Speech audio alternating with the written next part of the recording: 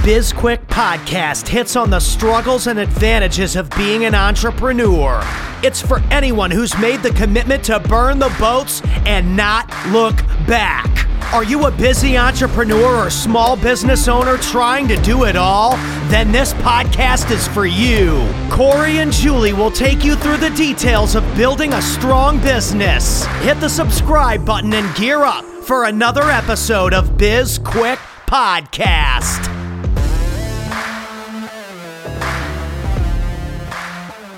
Hello and welcome to BizQuick. I'm Corey. I'm Julie.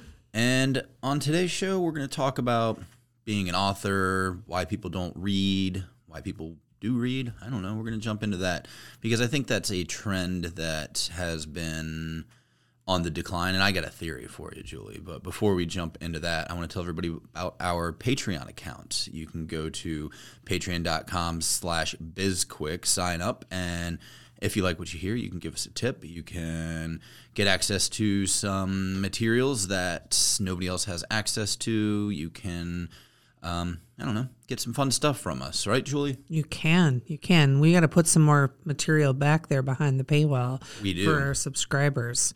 We've been slacking on that, so yes. We need to handle that. I'll add a task to my task list for that. Perfect, to yes. do that. Cool. Well, let's jump into it, Julie, because I know you like to read. I am a reader. I enjoy reading, but I do not read as much as I'd like to. Why is that? I'm not very good at carving out time in my calendar to read.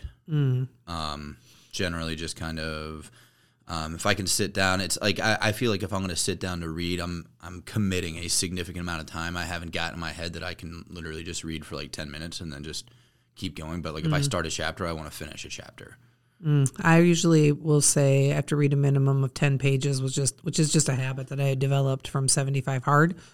And sometimes it's usually one of the first things I do in the morning because then I know that I always have time for it. I'm reading a really interesting book right now called Strength to Strength, which is all about fluid intelligence and I can't think of the second type of intelligence, but they're really talking about how we decline in our careers, how rapidly we decline, and how hard it is for people who are really define themselves by their careers or their defining stuff is on being successful. So it's really about a book about happiness, but it's grounded in how much we tie ourselves to our careers, and it's very, very interesting. Fast fact about it, and then we can get back on topic.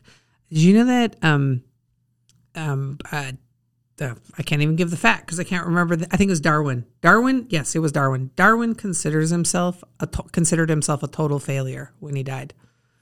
Interesting. He thought he was a complete failure because he was working on a theory and he couldn't finish the theory, and he thought that he was a failure, and he was literally, at the time of his death, he was one of the most successful people in the world, and he's buried in Westminster Abbey. That's how important he was to advancement in the world, but he thought he was a failure, and he died really unhappy, depressed, and all because he thought from a career perspective he wasn't any good. Well, if he saw the number of people who are alive today who still believe in creationism and that the world is flat, he might still consider himself a failure. Do you think he would be proud or embarrassed that we have the Darwin Awards? I think he would be proud about that. Like that's a nod. Like that's a yeah, it is. Yeah. Not the stupid people. Yes, exactly. But the fact that you're helping prove his theory that the dumb and the weak and et cetera will weed themselves out of the population, although we all know that's not happening nowadays anyways. So. And if it needs to, I know this is going to sound terrible, it needs to happen faster. Yes. There are too many of them right now, Corey. So, all right, what's your theory on reading? So a long time ago, prior to the printing press, prior to books being widely circulated, the only way to get your information was by storytelling. Like you had to be present in the room of somebody telling whatever that story, that fact, that news was in order to get that information. Books were created and that allowed people to start getting information widely spread because of the printing press and now the internet, et cetera. And there's all this information out there, but that's such a short period of human history that writing has been available widely that now that people love watching videos on the internet and they prefer to do that rather than, I hate it when I get looking up news and it's, a headline and I click on it. It's like, okay, cool. Here's a 5-minute video you want to watch. I'm like, no, just give me the writing. I want like 3 paragraphs.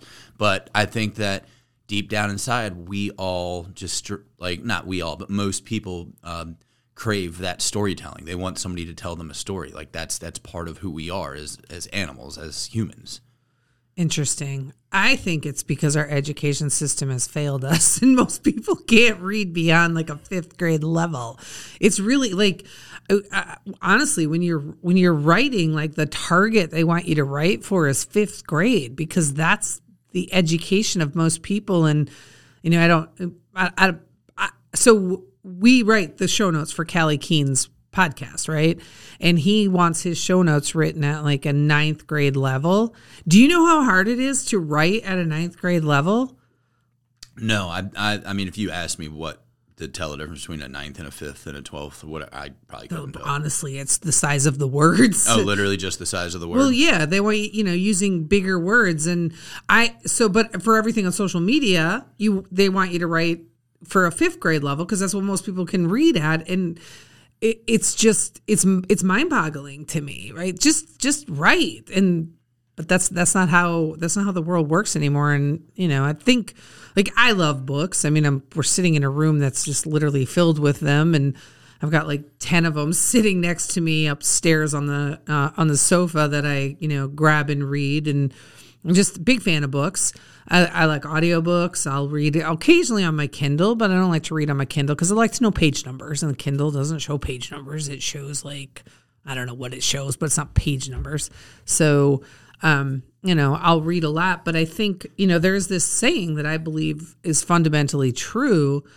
Not all readers are leaders, but all leaders are readers. Like you're not a good reader. You're not a good leader if you aren't reading regularly. There's just too much knowledge that you have to continuously gain to be an effective leader. Interesting. Well, we need to take a break. So before we do that, though, do you want to tell everybody about Certivium? I don't. Do you want to tell them about Sure. Certivium? So Certivium is our other business that apparently Julie does not care for anymore. No, that's not true. I just didn't feel like talking about it. Okay, fine. So yeah, Certivium is our other business. It's focused on customer service, engagement, social media management, social media engagement, content creation, all of that stuff, all of the things that you might need help with when it comes to just engaging and capturing and entertaining your audience. We write at a 5th grade level, I'm guessing. we write in the voice of your brand for your customers. Whatever is correct for your customers, yes. Yes. So check that out, certivium.com. The spelling is in the show notes, and we'll be right back after this break.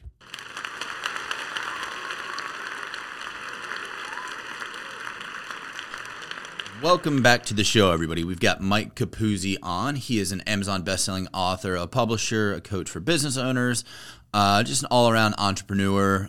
He's got years in marketing and consulting for business, and he also launched Bite Size Books back in 2019, which is a publishing venture founded to basically help build bite-sized books. They're smaller, quicker reads, and Mike will tell us more about that. How you doing today, Mike?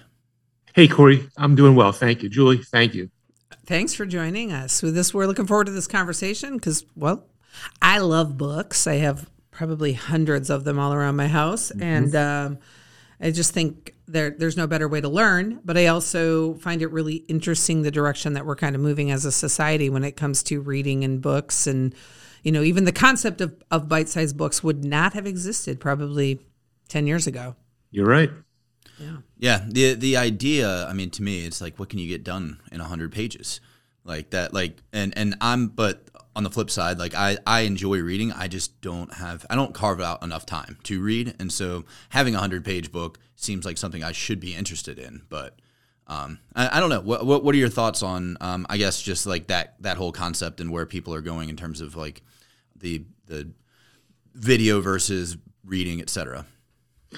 Well, I mean, I think, listen, books aren't going away. Print books are not going away. They've been going away for decades, and they still haven't gone away. So that's not the issue. I do think the issue is, and I'm a voracious reader too, Julie, is for some reason attention spans are getting shorter. People want stuff quicker. I mean, it's nothing that we don't already know it's happening. So I'm a voracious reader. I can't tell you how many normal books I start, 200-300-page books, and I never finish. I have every intention to.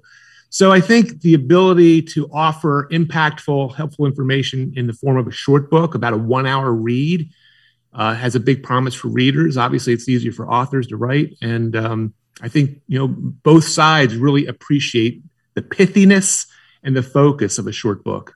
So do you sort of work with authors to create the outline and then they're writing it themselves and you're doing the editing, or do you have people that are doing the writing for you? Like, how does that work? It's a little bit of, it's primarily the former. I really do encourage all of our authors, and our authors are business owners, entrepreneurs, and CEOs typically. So we're helping them with nonfiction business books. But I always encourage them, if they can write it themselves, because again, it's not a lot. We're talking 12, 15,000 words, which is dramatically different than a normal book. It's better to come from their own voice. We do offer ghostwriting. We're working with a big time CEO right now who just doesn't have the time to write his own book. But we do that. But I think it's always better to come. No one's as passionate about what you have to share than you are. Yeah. And no ghostwriter, even as good as they may be, are never going to capture that expertise and essence the best. I think our book is like 85,000 words, Corey. That sounds about right. If I remember correctly. That sounds about right. It took forever to write, and but honestly, I would write another one. I just can't get this guy to commit to it. Yeah, and frankly, the fact that we combined probably read that book 12 to 20 times independently, together, out loud, etc. Maybe that's why I don't like reading anymore. But yeah, that process was interesting for us, and very happy that we did write the book. We also had, I guess, kind of some crazy expectations for what the book was going to do for us, and it really just turned into a very expensive business card for us, where we had some decent sales in the beginning. We get meager sales throughout the year, but we don't really promote it ourselves, and for us, it's just really, it's easy for us to just give away to potential clients, etc. So how do you help people who write their books? I mean, what expectations do you set them up for from the beginning? Yeah. Great question. And it's funny, I wrote a short book called The Magic of Free Books, because, Corey, we encourage our authors. This is not about making money by selling books. You're not going to make money selling books. Even if you're a huge author, the amount of money that you quote make is not a whole lot. Now, again, we're talking nonfiction business books. The way you make money with these books, even if you guys write another one, it's always on the back end, right? It's about getting readers to know, like, and trust you. That cliche we've all heard, which is real. That's what a book does. It's a conversation. But now connecting interested readers. There's a small percentage of readers that are always going to want more from you. So how do you connect those readers to your high-end, back-end services, products, whatever they are? That's what the kind of books that we create for our clients do. You make your money on the back end, and we encourage all of our authors. This is about giving away as many books as you can. I mean, yeah, you'll sell them up on Amazon if you're on Amazon, et cetera.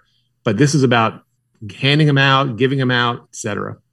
So what's that process like when you start working with a client or a potential client? Do you ever have somebody that comes in with just an idea that's just awful? And yes. Like, you know what, I'm just gonna tell you that you probably shouldn't write this book? Yeah. Yeah. I mean, they already know because they've read my short books. So they're already, when they land, when we're having that first conversation, they already know. I've got a 24-year background in direct response marketing. So I'm a marketing guy first and foremost. So I really uncover, what's your goals? What do you want your readers to do? If you're trying to write a New York Times bestseller, if you're trying to, have this sort of book that is all over the place on, traditional media, that's not the kind of thing we're doing necessarily. Though some of our authors have gotten good media coverage, but it's really about uncovering, what are the goals? What do you want the book to do? And how are you going to be able to measure what the book does? And that's what we focus on initially to really kick before we even start having the author write anything. It's a very sort of step-by-step approach. How many books have you written with authors since you started the business? Yeah, so we are up to, I think it's like over 125. I don't think it's 130 yet. Authors. Ironically, we started, I started working with clients back in our first client book was 2008 and did a couple here and there. And then I as I'm sort of transitioning to I would say the last part of my career, I've really just focused on books. I just love it. I love the process. I love being able to still hold something and see something come from idea to fruition. So we are all in today. I mean, 100% of our business today is book publishing. I have a hot tip on a book for you that really talks about career transition. And it's called Strength to Strength. And it's really focuses on happiness, but how much time we spend, if you're really super career driven and think about success, that you're so much less likely to actually be happy, but how your career declines rapidly and how you can switch that to, be in a more coaching or consultative mode where you have the expertise and you can teach. That's why I guess I recently learned that the highest rated professors, the best teachers in the educational system are the people that are like between like 55 and like 80 are consistently the best because they truly have like so much knowledge built up and they're just teaching. So do you do that whole, so there's a tip for you on that book. It's very good. I'm reading it right now, but do you do the whole push of getting your authors to the Amazon #1 bestseller status to help with authority, or no, it's literally, we're going to write the book. And then if you want to get to #1, go for it. Yeah, interesting question, Julie. So I actually written about it a couple times. Okay. And so I'm going to flip-flop on you. So the first thing I'm going to tell you is, and this is my true belief, it's all BS for the most part, right? All that Amazon stuff. I'm with you. Right, it's BS. Yeah. So I'm a podcast host also, and I just got a podcast guest request from someone who's a Amazon bestseller. I couldn't find him anywhere. I couldn't find his book on Amazon. But anyway. Okay, so that's my first reaction. And the more you know how it's gamed, and listen, so with the New York Times bestseller, all those other lists, all of them gamed. Yeah, a lot of it's pay to play, whatever. It is what it is. Yeah. Having said that, in summer of 2020, I said, you know what? I'm going to really, so interestingly enough, I'm an engineer by degree. So I have an engineering degree from Penn State, and how to get that in. I heard it. Yeah. So I like to reverse engineer things. I like to figure things out.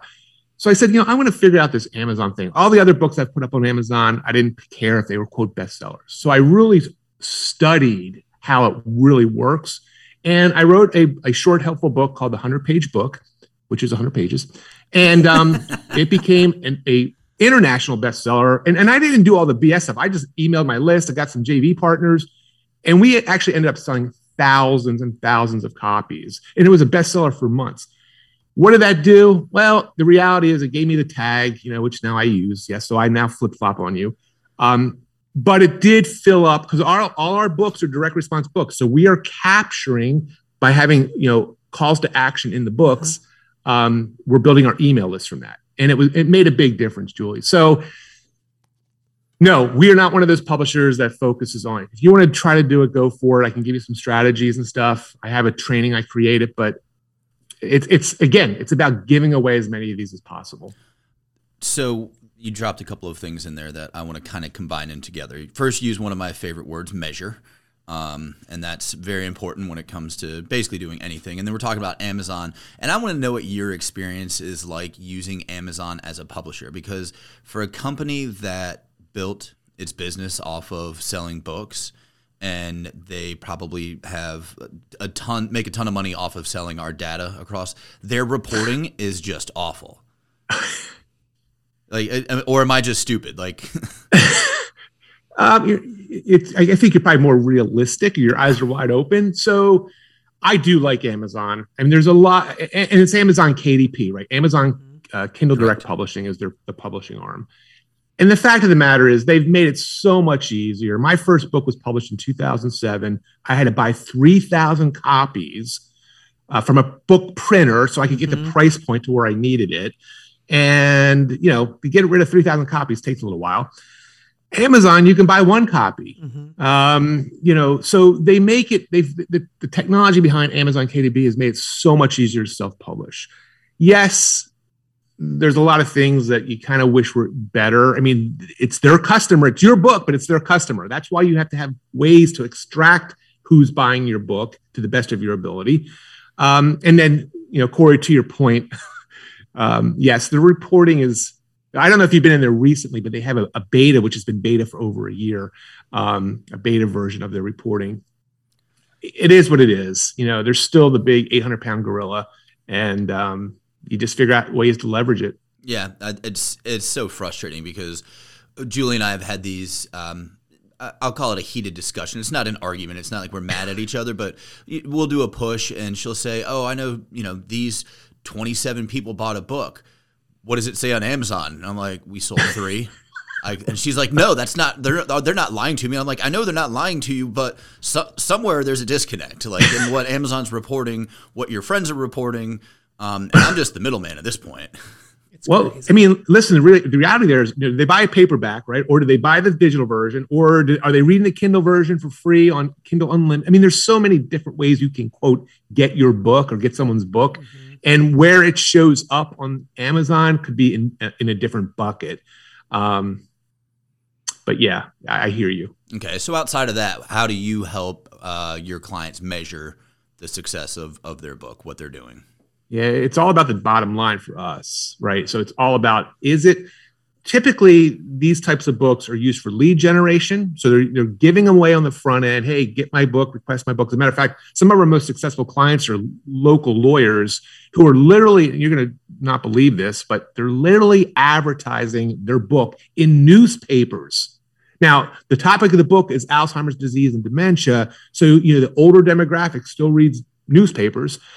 They just put a little ad, hey, get my free book, and they tell them where to get it, call the office, whatever. So lead generation is the first way we measure, quote, the success. And then obviously on the back end, a lot of our clients are using the strategy session, that first discovery call, as a mechanism to get a book reader to, identify themselves. And then, are they ultimately becoming a client or customer through that pathway? Do you think that there is a disadvantage? So do you think Corey and I put ourselves at a disadvantage when we wrote our book? So we tend to go overboard on pretty much everything we do, right? So we write this book and it's probably 280 pages. And it also has a digital workbook with it, right? And you can get it on Kindle, or you can, get the paperback of it. But as a first book where we weren't really that well known, because we wrote it very early in our business, we've sold a fair number of copies of the book over the last 2 years. But I have to be honest, almost nobody has even bothered to enter their email address to get the digital download. So I'm like, is nobody actually reading this book? Because it is filled with knowledge for small business owners. So I'm like, should we have gone smaller? Did a 50-page book that offered just some hot tips, and then this was our second book that people would have then been like, "Oh, I know these guys. They definitely know what they're doing." Where did we go wrong that we have a freebie in our book and nobody even bothers to look at it?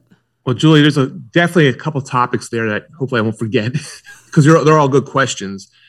Yeah, I mean, listen, had you and I been talking 2 or 3 years ago, I would advise you take that 300-page book and make 3 100-page books. There's a lot of benefit to that that you don't get with one book. The other thing is, I just interviewed a gentleman from Tasmania on my podcast. So Tasmania, right? It took him 7 years to write his first book. He got it done, and it was painful, he said. And then I just interviewed him. He heard about our concept of short, helpful books, and he's like, I'm doing a book with you now because it's so much quicker. And he sees the value. So I think there is value. I think, ideas change, your goals potentially could change. So to invest all that 7 years or multiple, years Our average client takes about 8 to 12 weeks. And these are good books, short, helpful book. It's not a crappy book. It's not short, crappy book. We really work hard. So I do think there's value, and it's a lot easier. It's a lot quicker. It's a lot less painful to do a shorter book than a longer book. What was the other part I wanted to hit? You were saying about going wrong, and about Amazon, and that is interesting. I just was talking to somebody just last week about our own, calls to action, and the numbers have gone down recently. And we offer some really good stuff also. It's a numbers game, like all marketing, right? If you're selling 1,000 copies, let's say a month, 1,000 copies of your book a month, you're still going to be amazingly disappointed at what percentage will still opt in for your offers in the book. Why is that? They're buying it, not reading it. They're quote turned off by, they don't need any more. But it's always a percentage game. And I always encourage people to say, look this way. You can only help those you can help, right? So if someone's going to ignore it, don't worry about it. Just keep doing what you're doing. And,